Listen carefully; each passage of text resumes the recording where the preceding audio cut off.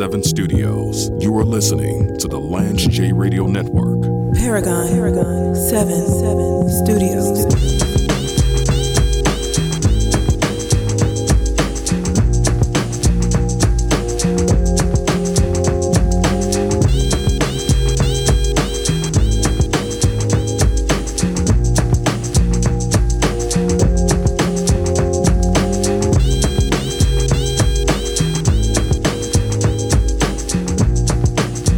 So I'm reading this from CNN.com. I got Isaac Palmer with me. He's continuing our series about Black men's health. But I have him in the hot seat. So when I have people in the hot seat that aren't here to talk specifically about healthcare, I throw random topics out, and you have to have the mental dexterity to keep up with the host. I'm ready. This is a very polarizing topic that I couldn't really talk about when I was on ESPN or on NBC Sports Radio. Dave Chappelle's latest Netflix special, I'm reading from the article, may have attracted a barrage of criticism from the LGBTQ community, but there is another group that he has offended that no one mentions. Long list. Going further into the CNN article, the long list of Black comics who affirmed gender nonconforming people or members of the LGBTQ community themselves. The article goes on to say that Richard Pryor was a bisexual and raised money for gay rights. Moms Mabley, who I didn't even know who that was, I had to look that up, was the first Black female stand-up comic to go mainstream that was a lesbian.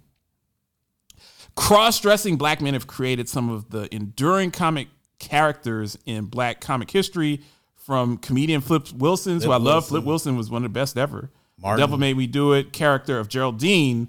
So of course Tyler Perry's Medea, who we all know and have had Medea. Eddie Murphy did it. Whether you like Medea or not, it's been shoved down our throats for the last 20 years. But he's a billionaire off of Medea, so I can't. Damon Wayans did it. Tyler Perry.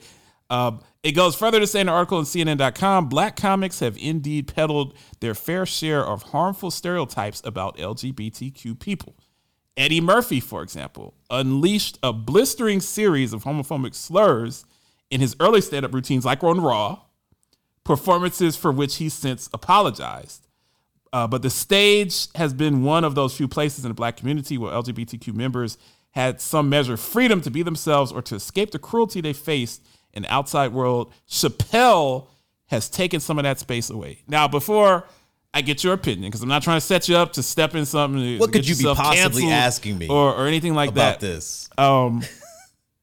This is my thoughts.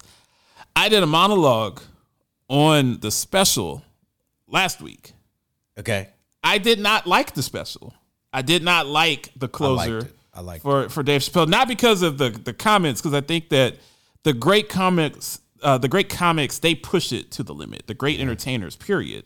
Whether it's music, whether it's comedy, whether it's movies, they push themselves. So Dave Chappelle's job, the reason that he's one of the best comedians in the world today, if not the history, is that he takes it right to the edge where it's not really comedy anymore. And that's what he's supposed to do. What I didn't love about the special is that I just feel like he's put so much time into this topic. And there's so many other interesting topics with COVID, with the presidency, with Trump. There's so much stuff going on. His previous specials, if he's talking for an hour and a half, he's spending 20 minutes on his fight with the LGBTQ community. He spent the whole hour and a half going in on transgender people. And I just thought that was excessive. I thought that he's obsessed. Yes. Now, I understand these people have been ripping him a new arse for the last, pardon the pun, for the last 10 years. And he talks about how he's at a Whole Foods, minding his business, getting groceries, shopping in Yellow Springs. And somebody walks up to him and starts cursing him out because they saw his series on Netflix. So it's very personal for him. But this is the point that I wanted to make and before I hand it off to you. Although I didn't love his special, I watched it once. I didn't really like it. I haven't watched it since. Most of his specials I watch in a constant rotation while I'm at work. If you don't like his special no one's putting a gun to your head and forcing you to download Netflix and watch it. And that's what I wanted to talk about. I didn't want to get your opinions on the LGBT community. I'm not trying to get you to say anything I have them. I'm ready. Or anything like that. But I just don't understand. He's not forcing you to watch it. Like, I didn't like it, so I didn't watch it again. If you like it, you can watch it as much as you want. But I'm very surprised at the uproar because he's not forcing this on us. It's not network TV.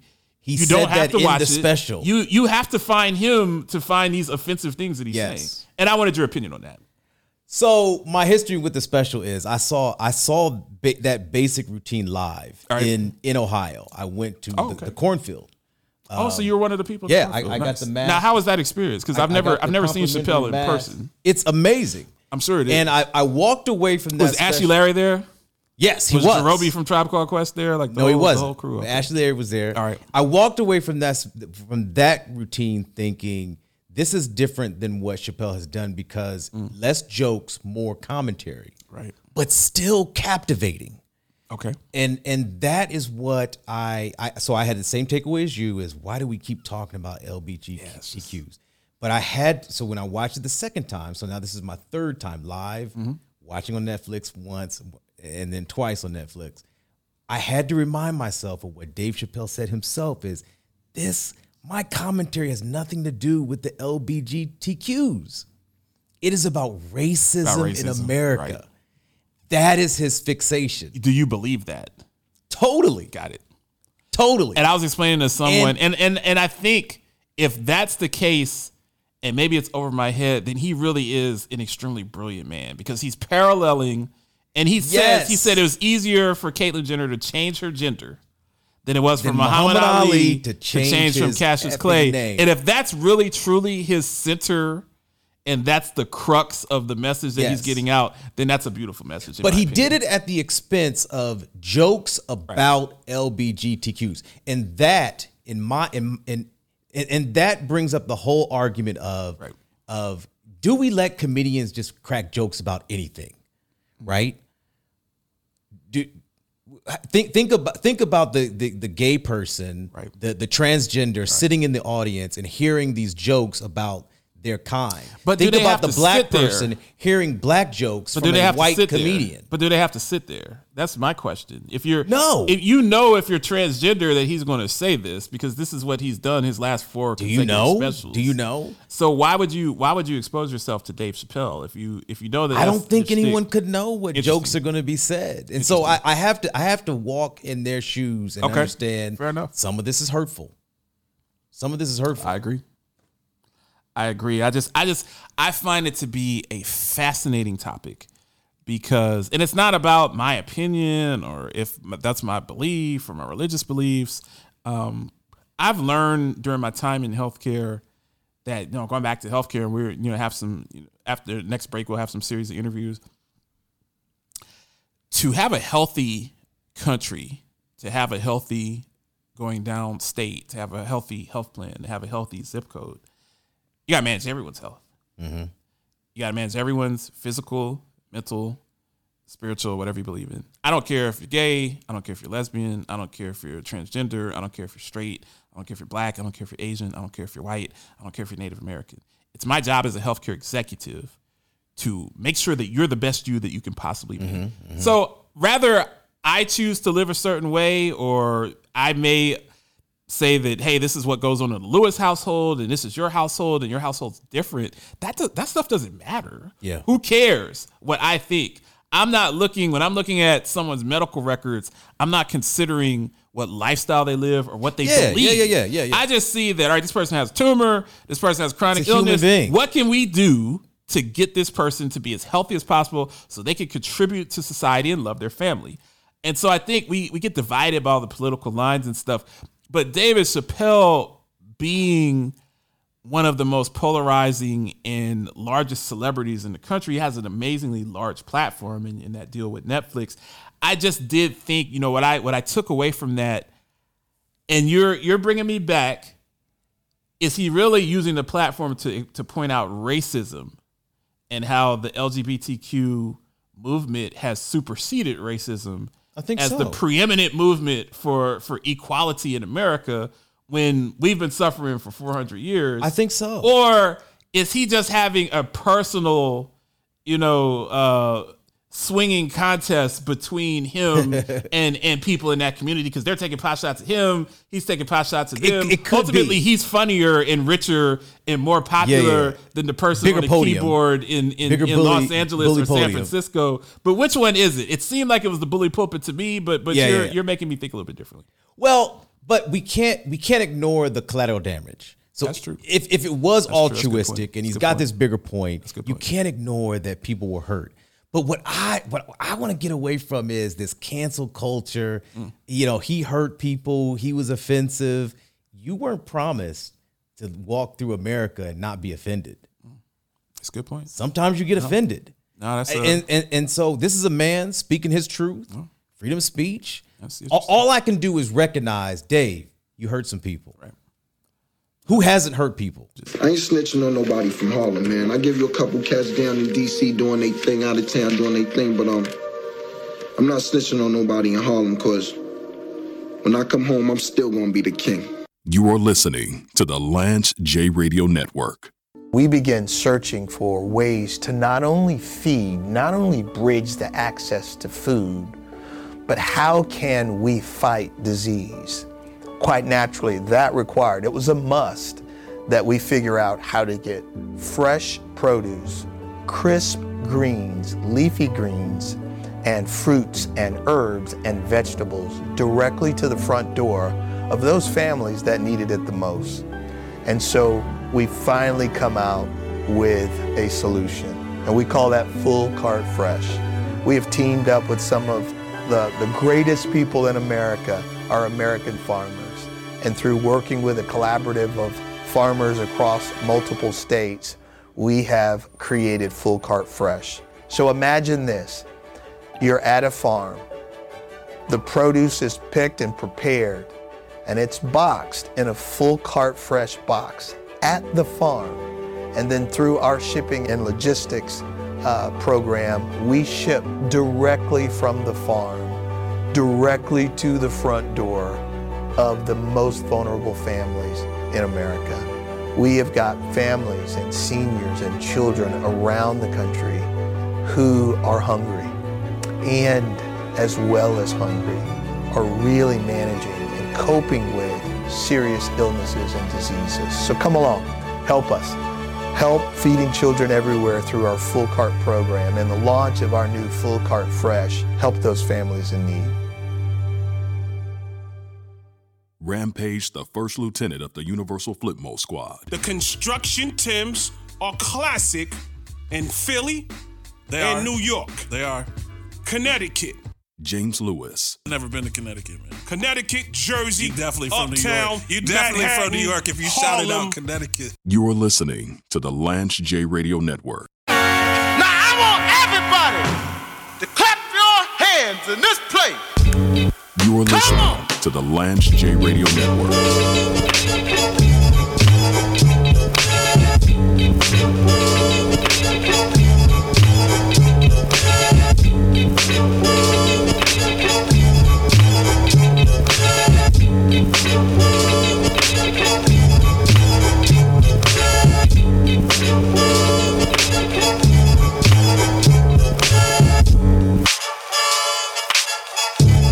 So before we go into the next interview, I'm gonna test Isaac. I'm always testing his metal. What album is this? Do you recognize this music? Got me on that one. This is J-Lib.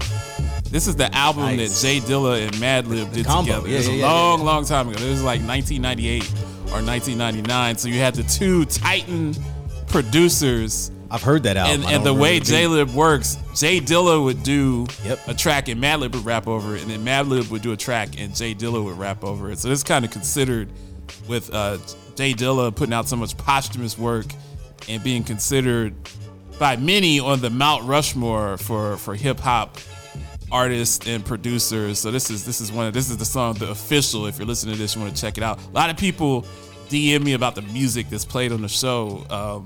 Especially those that aren't in hip hop, and they say, where do you get those beats from and how can I find the artists that do that? So we try to play some different stuff. I'm gonna turn it back over to Isaac. We're continuing our interview series of Black Men's Health. And we have a really great guest. I'm very excited about some of the stuff we're about to get into to discuss. I'll turn it over to you, Isaac. Yeah, so we got on the phone, we got Dr. Gene Wright. How you doing? I'm doing well. Thank you for asking. Dr. Wright is a psychologist and has spent several years in Philadelphia working with inmates. I know I'm simplifying that. Dr. Wright, you want to say that more intelligently? What is your role? What is my role? My training is as a clinical and forensic psychologist. And my current role is I'm deputy commissioner for the City of Philadelphia Department of Behavioral Health. Oh, man. And also clinical faculty at Temple University in Philadelphia. Shout out to so Temple. my role in the daytime is basically to oversee all the programs and initiatives to support returning citizens, not just from jails and prisons, but also from psychiatric hospitalization. Well, before you get started, we love Philly on this show. This show started, my first big radio break was on ESPN Radio in Philadelphia on the infamous 610 Sports and had a chance to be on there. I sat in the same chair that Stephen A. Smith once sat in many years ago. So we love Philadelphia. I often use the word John and Ball on the show because we're Philadelphia oriented, and a lot of the great NCs, Beanie Siegel, Gilly the Kid, Freeway have done this show back in the Philly days. So we love Philly. Before you get started. Fabulous.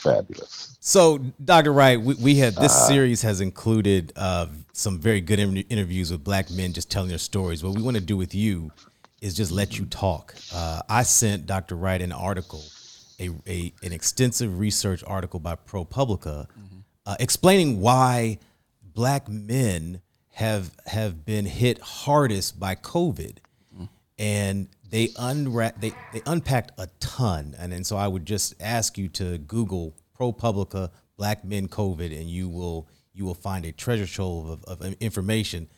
But with Dr. Wright's expertise and his thoughts, I'm just going to say, what did you think of the article? Wow, the article was sobering. It certainly was not new information for me, considering the space that I work in Philadelphia, and with the intersection of behavioral health, social determinants of health, specifically poverty, trauma, and then when you see how that is connected to poor health outcomes, it's just, the article just jumped off the page because it touched every fiber of my being as a Black man, but also as a clinician, because I kept nodding my head saying, yes, yes, yes, that is what we're going through. The thing that really hit me was that it's so easy to think in terms of how health disparities are because of the people, and that is what we call blaming the victim. So when people talk about pre-existing conditions and that being the main reason why African Americans are more subjected to poor outcomes for COVID, they're skipping the glaring elephant in the room that says there's a reason why African Americans have preconditions and poor health. When you think about the impact of trauma, is impactful in mind, body, and spirit, what I consider your holistic self. Every aspect of your being is impacted by trauma, almost to the point where children who are growing up with what is well known now, the research from Kaiser Permanente called adverse childhood experiences. Well, and they replicated that study in Philadelphia and other urban areas that looked at the national data was 3 adverse childhood experiences: neglect, abuse, that kind of thing. And Philadelphia and other large urban communities, Black children tend to have 5 to 7 more adverse childhood experiences than white children. And so when you think about that, and that trauma actually impacts and changes your DNA. Right. I know you have a physician that you're going to talk to, and so you want to verify that with him, but I'm talking about research. what it says. And so if trauma can change your DNA and it can impact your mindset and how you think and how you move and how you feel about yourself, think about what it does to your psyche. Think about what it does to wake up every day for a Black parent, mother, grandmother, father, to send their Black boy out to school and hope that he returns unscathed. Think about what it means to go to work every day and put your armor on and look in the mirror and go, okay, let's go out there and see if we can survive another day, brother. You know, talking to yourself in the mirror, to talk yourself into the courage that it takes to be a Black man in America. And then after you consider those things, then come back and talk to me about preconditions. Right. Then come and talk to me about why Black men's health is poor and why Black people in general have a 7-year or more mortality rate compared to white people the same age. And so when you add all those things up, it is not enough for physicians and epidemiologists and researchers to talk about the poor lifestyle of Black men and Black people in general as the cause for their health disparities and outcomes for COVID. It's irresponsible, it's lazy, and frankly, it's wrong. It's funny, but I'm going to interject real briefly. I'm a part of several social determinants of health directives and conversations in my experience in healthcare. And one of the things that we always talk about in African-American communities, from an exercise standpoint, you got to have green space, Isaac. You have to have parks to go out and run and to walk and to get fresh air. In our communities, we don't even have that. Yeah. We have delis, we have liquor stores, we have things that push poor health, and then we don't even have the space to exercise if we wanted to exercise. And that's just part of city planning. You know, we talk about network construct from healthcare. Do you have access to an endocrinologist? Do you have access to a psychiatrist? And this is such an important discussion that we're having because we're set up to fail, unfortunately, by the system. Yeah. So what I wanted to ask Dr. Wright is, you talked about the trauma, but is it feels like it's doubly worse to me when you grow up in these environments and then that becomes normal because everyone is experiencing the same trauma at the same level. And does that make it harder to see that intervention is needed? Does that cause the person to ignore the trauma and not address it because everyone is dealing with the same problems? Well, what I would say is I would push back gently on the everybody's experiencing the same problems. When this whole COVID thing first started about 18 months ago, I was on a lot of different radio programs. And one of the things I talked about was people saying, well, you know, we're all in the same boat. You know, we're all dealing with this thing. And I had to correct them. That was the slogan, was we're all in this together. And you and I know that's wrong. Right. And what I said at the time, and I still believe it, is we're all in the same storm. Right. Yeah. But we're in different boats. Yeah. I heard the collective Black America say, Yeah. Some of us are in a yacht, and some of us are in a banana boat raft trying to paddle. You got it, man. Some of us are in a dinghy. Right. Yeah. And some of us are hanging on a raft by our thumbs, clinging. Literally. Right. Okay. So we all agree on that. And so then, if you look at the diversity within the African American community specifically, even that trauma is not the same. Yeah. Because we have different subcultures within the Black community. And so one of the things, I think I may have shared this with you, Isaac, a few months ago, Nathan Williams is the director and producer of a documentary called Burden, Burden, brother out of Chicago. I would recommend any of your listeners to get it. It's only 20 minutes, but it chronicles the day in the life of an African-American male. In this particular case, I won't give it away, but I'll just give you enough to say that the person featured was not from street culture, wasn't experiencing poverty or any of those things. This person was a high achiever, but it still chronicled the micro and macro aggressions that Black men experience on a daily basis. Anybody who watches that documentary, whether you're rich, poor, in between, every Black man will say, and you'll be nodding your head as you watch this thing going, yep, I've experienced that. Yep, wow. I've gone through that. Yep, I will stop driving while Black, on and on and on. Yeah. So no, we're not all experiencing the same thing. Yes, we all are experiencing trauma. And then you have to look at the individual differences. You know, how were you raised? What kind of supports and environment? What kind of resources did you have? That's going to also dictate how you handle trauma. It's going to dictate how you deal with racism and discrimination, because it doesn't impact all Black people equally, right? And so when you start breaking it down, you really start to see that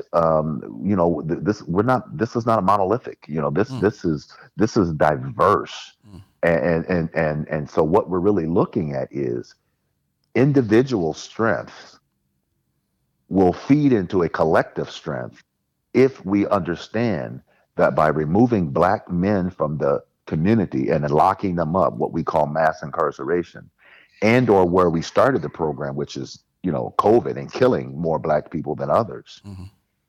We have to have both. We have to have individual strength, because if we don't have individual strong Black men in the community that are making a livable wage, that are able to take care of their family, that are able to participate meaningfully in the political process and have economic resources and power, then we see what we see. And I don't know how it is in Chicago, but I can tell you in Philadelphia, we are already on pace to break our homicide rate. Yeah, it's bad. And I think if I named any city in America, they would have the same story. So yeah, man. So we gotta wrap up. But tell me, I'm very interested in mental strength, not mental health, not mental illness, but mental strength. Give our listeners one or two things to maintain, achieve, get. If you don't have any of it, what can they do? Yeah, I like how you put that, Isaac, about mental strength and not mental illness. I often tell people that when people talk about mental health, they automatically assume you're talking about mental illness, and you're not. Mental health is mental health. It's physical health. It's any kind of health is health, whether it's mental, physical, whatever. So that's the first thing. Mental health is about resiliency. It's about self-determination. It's about recovery. And so when I think of mental health or mental strength, that is what Black people have been doing for 400 years. There's a reason why the people who survived the Middle Passage are the same ancestors that we are standing on the shoulders of now, because they had mental strength, they had resiliency, they had self-determination, and they were able to recover. And so that is what it is. You are listening to the Lance J Radio Network.